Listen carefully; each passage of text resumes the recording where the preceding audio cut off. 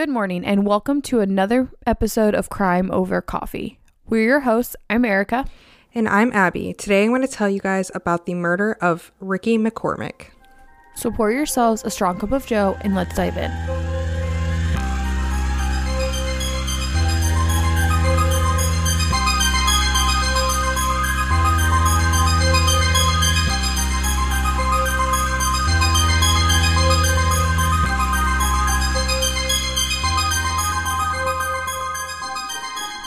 On June 30th of 1999, a body of an African-American man was found in a cornfield in West Alton, Missouri. It was determined that he had been in the field for several days based off the extreme decomposition he had had, and the decomposition had made it hard to determine cause of death. But due to where the body was located, authorities kind of believed that it was a homicide. I guess this area had been a dumping ground for people who had been murdered prior. But the coroner ruled his death as undetermined. They matched the fingerprints to 41-year-old Ricky McCormick. Ricky McCormick had worked part-time at a gas station, which was about 15 to 20 miles away from where his body was found. He lived partially with family and partially on the streets and stayed with some friends sometimes as well. He was kind of just bebopping around. He didn't have a steady home. He was, in addition to working at the gas station, collecting on disability because he had had heart and lung issues.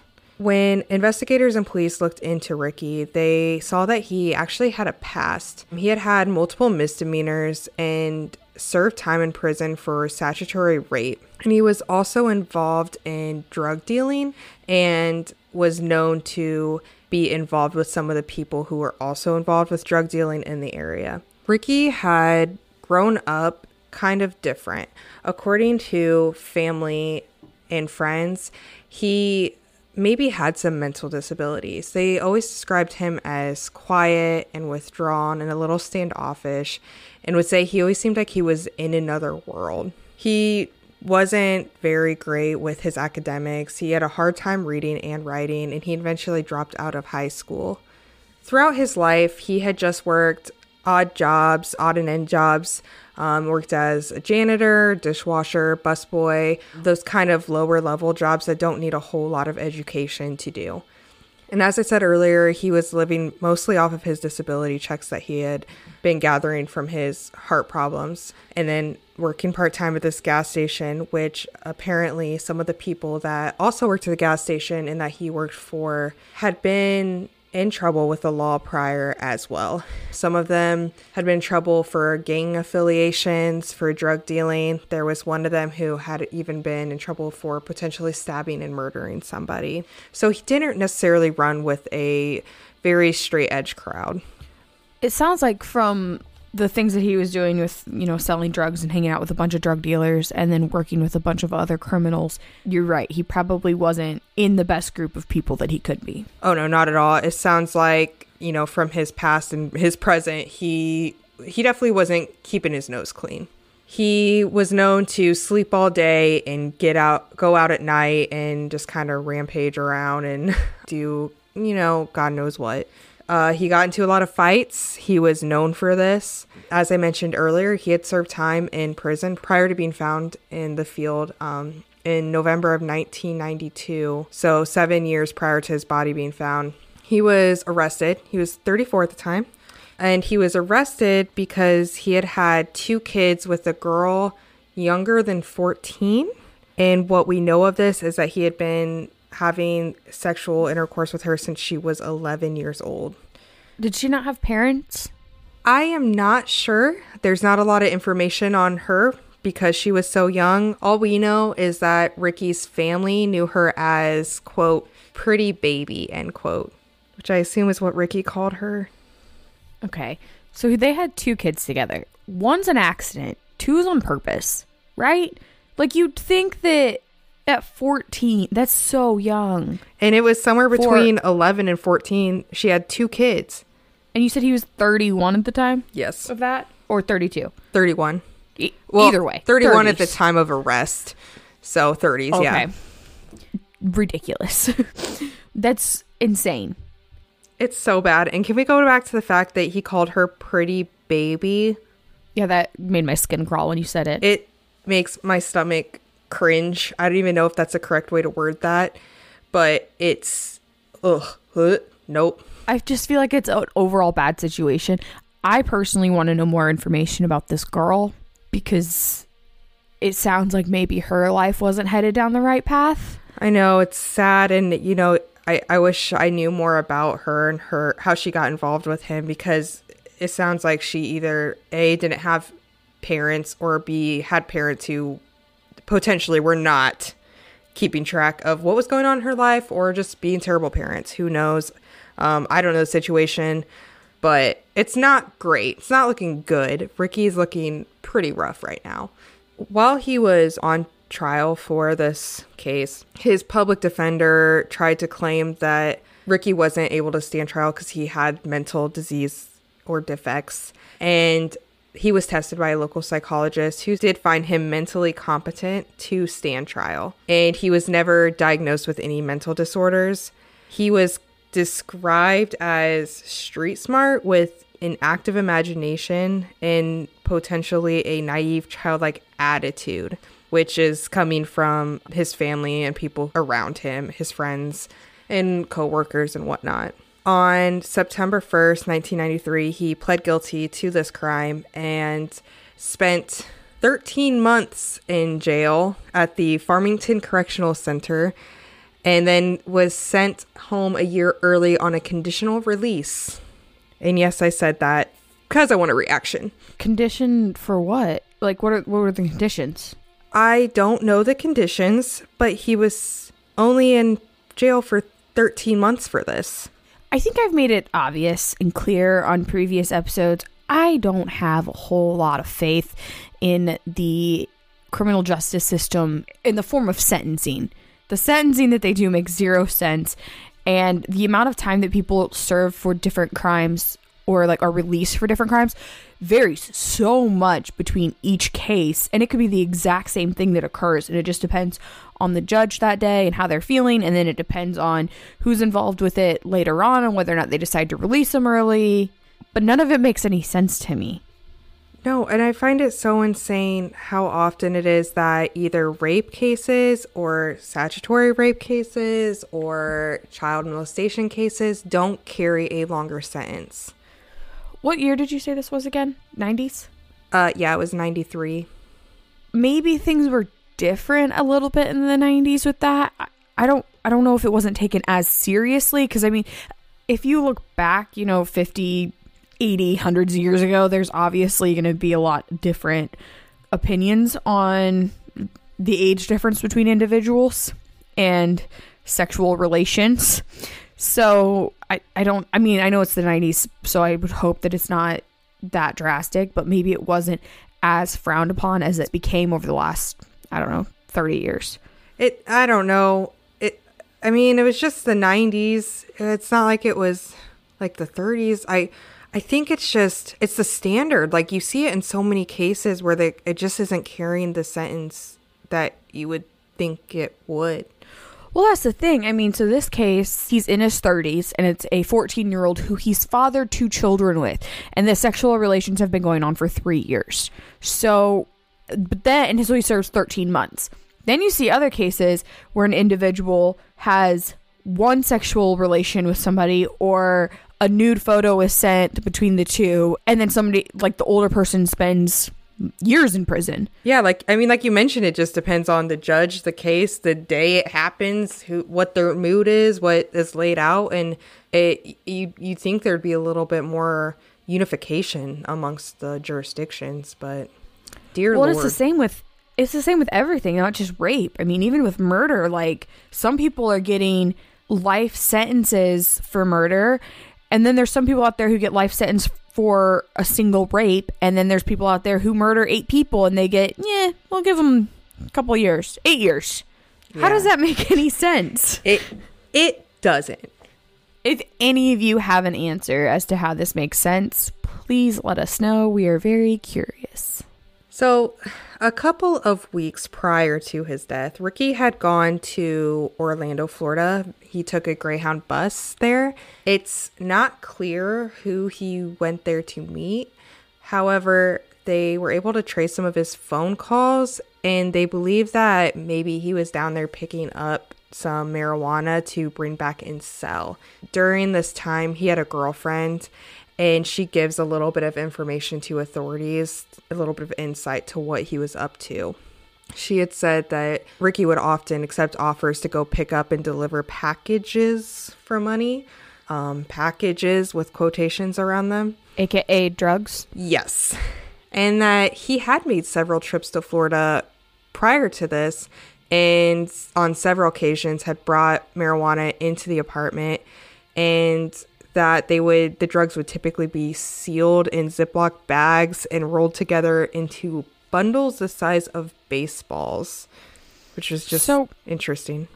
I'm not a drug dealer, and I also personally don't do drugs, but why were they rolled like baseballs? I don't know. It's like little bags rolled together into a baseball-sized ball. And it just seems, I don't know, maybe that's like an efficient way to transport them. I don't know, but I thought that was odd. Like I said, I don't have much knowledge on the subject. I like to roll mine into footballs. Well, to each their own. The mystery has been solved. Here at Crime Over Coffee, our go-to caffeinated beverage for every episode is Fire Department Coffee. And you can get some as well and save 15% with our exclusive coupon code CRIMEPOD15. Owned and operated by firefighters and veterans, 10% of all their proceeds go directly to helping sick and injured first responders. And with an incredible range of flavors and caffeine strength, it's a company that all of us can easily support. So please go to firedeptcoffee.com and use our coupon code CRIMEPOD15 to support us, support them, help first responders, and get some incredibly tasty coffee along the way. Apparently, according to the girlfriend, Ricky had also admitted to holding stashes of weed for, his name was Baha Hamdallah. He was one of the workers at the gas station, or the owner. I'm not sure. There was a family connection in there, so I'm not sure which one he was. She said that Ricky didn't talk about his trips to Orlando much, but this last time he went, when he got back, he seemed a little off. She said he seemed scared and even erratic, and like maybe he felt like he was in trouble. And interestingly, she said it seemed like he was trying to find a safe place to stay, which is interesting when you look at a couple of occurrences that happened prior to his body being found. So on June 22nd, this would have been 8 days prior to when his body was found, he went to the ER complaining of chest pains. And this wasn't that uncommon of him. He had chest and heart issues, and he had asthma, and he also smoked and drank and took a lot of caffeine, I guess. So it was common for him to have some side effects from this. Wait, is caffeine bad for you? You know, it is. In high quantities, yes. Our quantities, probably. The doctor ruled that he didn't have a heart attack or anything, and they did keep him under observation for 2 days. And then Ricky left and took a bus to his aunt's apartment, which was nearby, and visited with her for about an hour. Did the doctor determine what it was, or did he just kind of account it to the amount of caffeine intake he'd had? I'm pretty sure he just accounted it to the caffeine and maybe... Ricky told them that he didn't drink or do drugs or anything like that, but I think the doctors probably were well versed enough to know that that was likely the cause of it. It's not like a smoker can really hide the fact that they smoke. I mean, your lungs say it all. Yes. Okay. And then he left the ER and took a bus to his aunt's apartment, who lived nearby, and visited with her for about an hour. And then the following day, he went back to the emergency room, complaining, saying he was having troubles of breathing.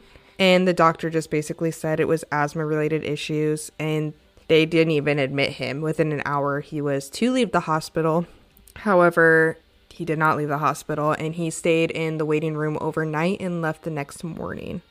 I wish that doctors would take it a little bit more seriously, and I'm wondering if they didn't, if they knew he was like homeless.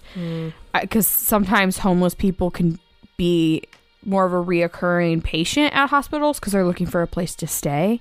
Right. So I don't know if that's why they didn't take it more seriously, but that's unfortunate that they just brushed it off immediately and they're like, you're just having an asthma attack. Like, they didn't even check because he's admitting himself 2 days after he was just in there for a potential heart attack, and now they're just brushing it off. Like, there's obviously some sort of medical stuff going on.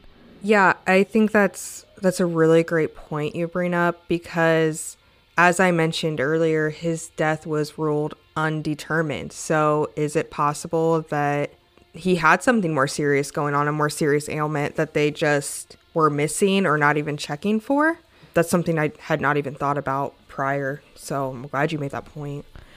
Well, yeah, I mean, different medical conditions can present themselves in different ways. I mean, people that have heart attacks, like actual heart attacks, will have symptoms days before that indicate that a potential heart attack is coming. And some of the symptoms are just normal things like vomiting or fever or like just simple things. And then they have a heart attack. And sometimes that heart attack can obviously kill them. Mm-hmm. But it's important to kind of keep an eye out for a lot of different symptoms that you can have until, like, I would always recommend going to your doctor to be checked out. But it seems in this situation, the doctor just was unfortunately brushing him off. Well, you know what I would assume is since he was in there just a couple days prior and they ruled that it wasn't a heart attack or anything, I wonder if it was, they saw that he was in there and they said it was okay. And they thought maybe he was just, trying to take advantage of the place to stay, like you said. Yeah, which, I mean, obviously we know how this ends, and hindsight's 2020, but it is just kind of unfortunate that's where they kind of went with it, and they just kind of pushed him off to the side. His girlfriend said that she had talked to him on the phone around 11:30 in the morning on June 26th, which was the following day from that second ER visit. And he said he was going to go to the gas station he worked at and get something to eat. And then an employee that worked with Ricky had said that on June 27th, so the following day, he saw Ricky at the gas station and saw him leave. And according to the coroner, that's the day that Ricky was believed to have died. So a couple things that's a little interesting.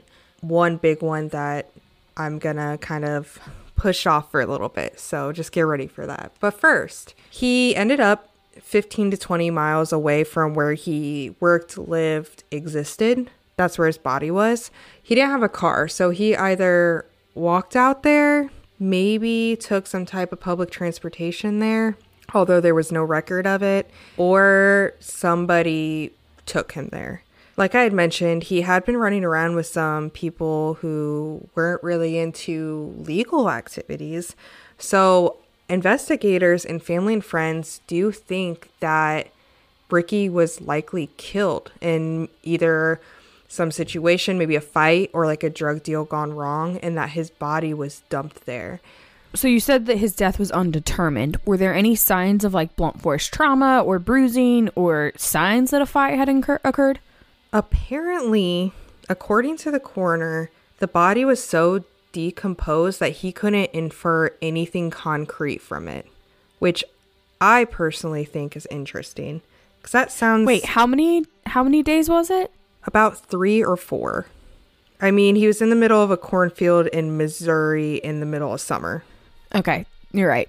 But still, I think you were going to say it because I could tell by your face. How can they not be able to determine what is decomposition and what is... Like, and if it was blunt force trauma, if it was considered blunt force trauma, wouldn't you see damage to like the skull or something? Like the actual bones? That's why I'm thinking what their maybe conclusion was that there wasn't any blunt force trauma or any trauma to the bones, but maybe like because of decomp and like I'm assuming his skin was decomposed and you wouldn't be able to see signs of bruising, maybe he was like strangled or suffocated and could have possibly died that way. A lot of times with the strangulation though, you can see that in the bones, in the bone structure for your throat, because it will collapse. Right. Trachea, that's what it's called. Your trachea will collapse if you're strangled. Right. So you'd think that they would be able to determine it. Also, I mean, we have how many cases that we've done where bodies haven't been found for weeks or months and they're still able to determine cause of death. That's why I don't know if it's, maybe it was the area it's in, the coroner's just not well versed in murders and finding that kind of stuff. Maybe this is something uncommon. Maybe they just didn't care because they assume it was drug related or because he was slightly homeless. I don't know, but I just thought it was so weird that it's baffling to me when a death like that is undetermined. But investigators and authorities were, like, they say that they believe it was a homicide. Did they do a toxicology on him? Yes. Okay. I don't have the results for it. I know that they did a toxicology, and that also led to an undetermined cause of death. It just says after the toxicology report and the medical exam, this is what they ended with. I would like to see the autopsy and the toxicology report because I have questions. Right. I was thinking that too, and I'm sure we could maybe track it down. I'm not sure. But I felt like we were missing something.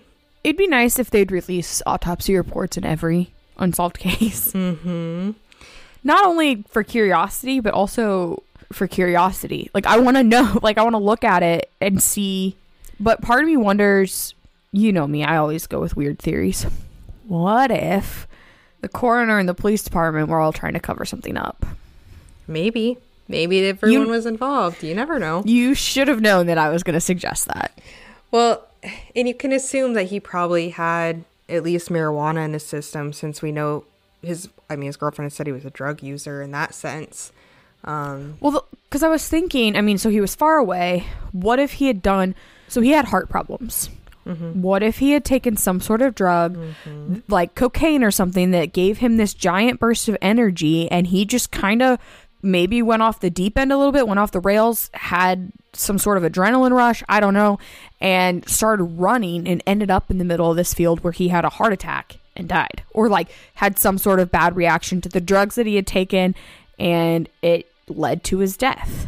Right. I can imagine a lot of drugs don't coincide well with heart and lung issues. You would think, yeah, like probably not the best combination unless you want to die. Yeah, I can't imagine it's great for your heart. All right, so there's something I omitted from a little bit earlier when they found his body. Additionally, in Ricky's jean pockets were two pieces of paper. Two encrypted notes is how they were described. Now, this murder or undetermined cause of death happened in 1999, and in 2011, the FBI releases a statement regarding his murder. They are releasing photos of the notes that were found in Ricky's pockets, trying to find help, because on these notes were about 30 lines of coded text, which includes numbers, letters, parentheses, a weird combination of stuff. And Erica, I sent them to you, so go ahead and check those out. So the FBI releases this because they're trying to figure out what it's saying? Correct. So here's what happened. The FBI's Cryptography and Racketeering Crime Unit in Quantico, Virginia, which is famous for trying to crack ciphers and codes, had said that they were stumped by it. They couldn't figure out what in the heck this note was saying. And so they were trying to appeal to people who are interested in this and good in this, and hoping that somebody could help figure out what it was saying, because they believe it could help solve the case. And they do refer to Ricky's death as a homicide. Okay, so I'm looking at these notes. I'm serious when I say that the Zodiac Killer notes make more sense than this does. And we all know his make no sense. But this literally looks like he just wrote letters. Like, yeah, letters and numbers. Not like a letter, like something that you're going to mail to somebody, but just like it's so a little bit. TFRNENITNSENP. What? Right. And also, so I was going to ask, on the second picture that you sent me, some of those are like circled. Mm-hmm. So there's like 5 bubbles almost, I guess you could call them. Mm-hmm. Did he do that or did they do that? He did. Okay, and then I hate to ask, what are the stains on the note? I assume they were shoved in his pocket, so any number of fluids, I would assume, maybe like sweat or just from decomp. What's, interesting like you mentioned, there's chunks of it circled, there's chunks in parentheses, there's dashes, there's clearly some spaces in between some places.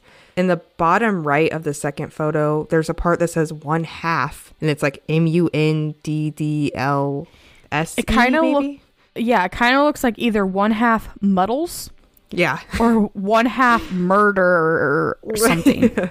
It's a hodgepodge, and yes, it looks random, but yes, it looks like there's like something going on with the parentheses, the spaces, the dashes, the different groupings.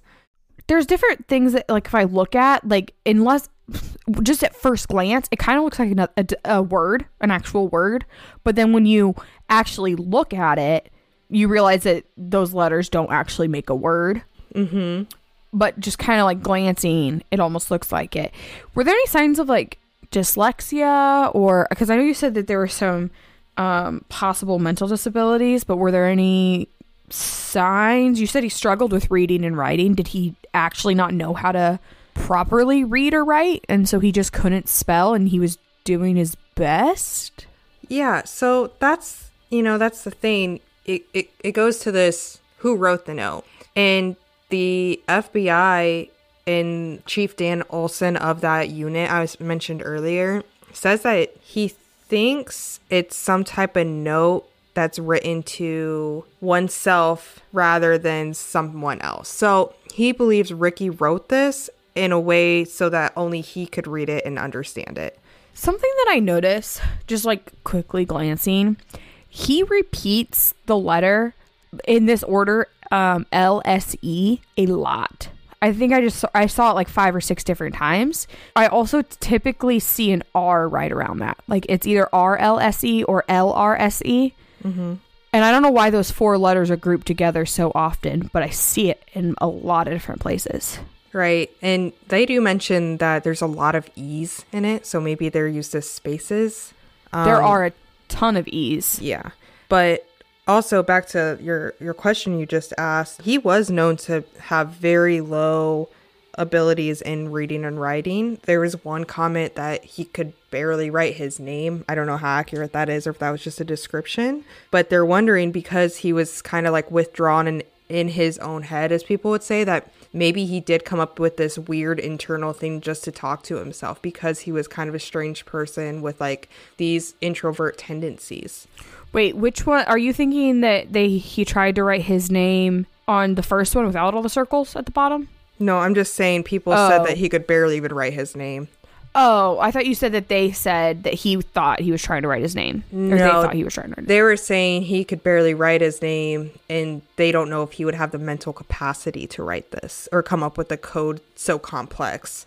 I think it's gibberish. Like, I would be really surprised if they come forward, and I'd be really surprised if they came forward and they're like, this is what it says, and it's like some elaborate thing.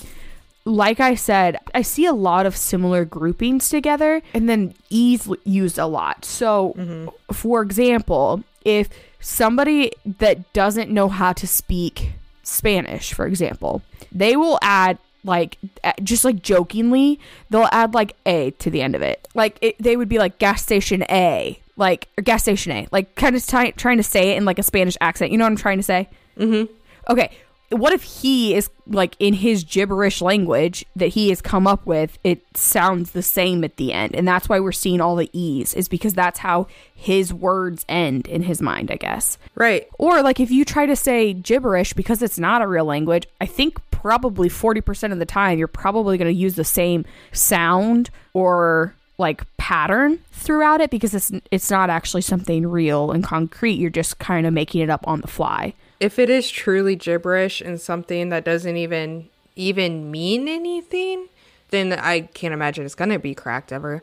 But it's weird. If you put all the circumstances together, it's weird that he was found. They're thinking it's a homicide, and he has these weird notes shoved in his pockets. And some people like theorize, like, was it a murderer who planted that to confuse police and send them on this weird track? Or was Ricky carrying a cipher note from someone to someone? Maybe it was some criminals that were involved in the drug ring, like passing information on to someone else that only they could understand, so police wouldn't be able to if they found it. And that part makes me look at the 1/2 thing, because now we're looking at numerals. And obviously, if we're talking drugs, numbers are going to be involved. And there's numbers used in here a couple different times. I think that's the only fraction I see. Yeah. But I mean, I see this is either a 3 or a 2. I can't really tell. But it looks like it says like 36 ml SE. Like, is that supposed to, like, if, for example, the E is the space, is that supposed to be like 36 milliliters or something? Would probably be like, well, I don't know. It's like grams or milligrams when maybe it's milligrams. Drugs, but wouldn't they switch it to deter that thought? Maybe. And then I think it's possibly 3F, 651. There's 99.84.52. Is that coordinates? Maybe. I don't know. It's I'm weird. typing that into Google now. Obviously, guys, we're going to post these for you guys to look at and kind of determine for yourself. Something the FBI provides in this information is that there's apparently 4 basic steps to breaking a code. 1 is determining the language that's used. 2 is determining the system that's used. 3 is reconstructing the key. And 4 is reconstructing the plain text. And on the FBI site where they're talking about this, they give you an example and have you apply the 4 steps. So you can look at that through the link we provide to you. So I Googled the numbers. So it says 99.84.5. And I thought the 2 was part of it, but there's a space in between it. So I decided it was separate. When I type it in, though, it brings me up to this website, and it's Hacker News. And so people are on here talking about how he had his own language since he was a kid. This is a forum, though, so you guys are going to have to decide whether or not you think this is accurate or not, but this is just what I found with a quick Google search. So they said that he had his own language since he was a child, and then they start talking about Asperger's, and maybe he had Asperger's. So people with Asperger's will have, it's very similar to autism, so they're going to have similar like social skills that people would consider an autistic child to have or an autistic person to have. So they're going to struggle with some different social skills. They're obviously not going to be what society considers quote unquote normal, but a lot of times they really excel in one certain area. So individuals with Asperger's or autism will have one specific area that they really excel at. And typically it's something concrete like math or art, where it's very concrete and you can't like shy away from it, or things can't be different. It's always going to be the same. So if he had Asperger's and had come up with this code on his own, I mean, he could seem mentally disabled to people around him that don't really know, but he might also be extremely smart in this one area and in his own head have this own code that he follows, basically. Right.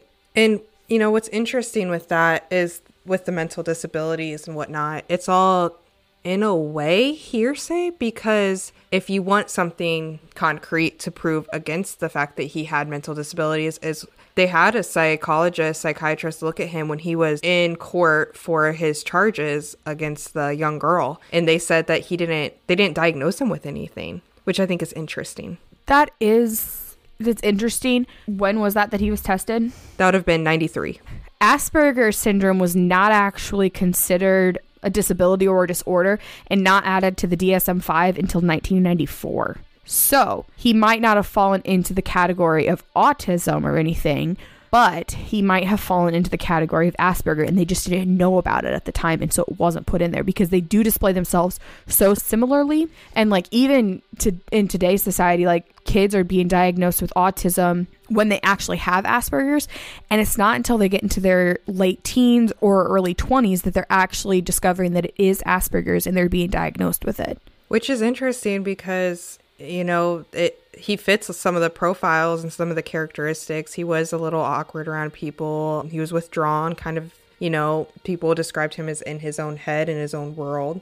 So it makes you wonder. And there's, to me, even aside from this cipher, so many questions around his death. Like, was it a murder? Did he have some reaction to drugs or some medical condition that caused him to die? But then why was he out there? I agree that it's strange that he's out there. I did have one last comment really quick about the note. You said that he had struggled with reading and writing as a kid.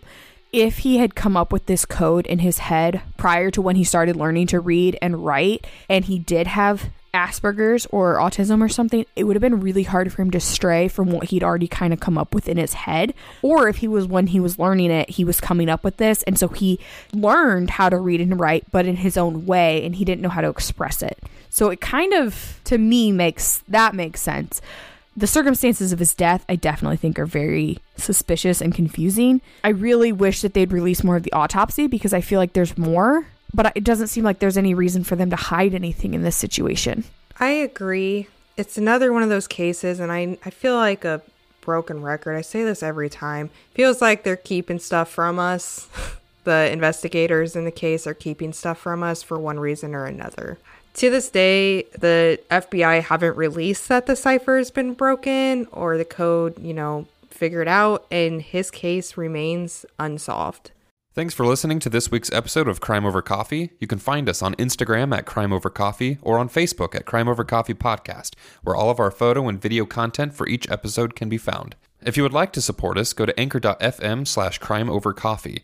You can also join our Patreon family, where you can get early access to our episodes and exclusive content such as our new Monday Minis and a bonus monthly episode for as little as a cup of coffee a month. Donations to our podcast are always greatly appreciated and go into making the podcast possible. Other ways to support us include recommending us to friends and family, giving us a 5-star review on Apple Podcasts, and subscribing to us on your favorite podcast listening medium. If interested, all of our sources can be found in the show notes of each episode. If you have case suggestions, feel free to reach out through any of our platforms or email at crimeovercoffeepod@outlook.com. Thanks again for listening, and we'll see you in the next episode.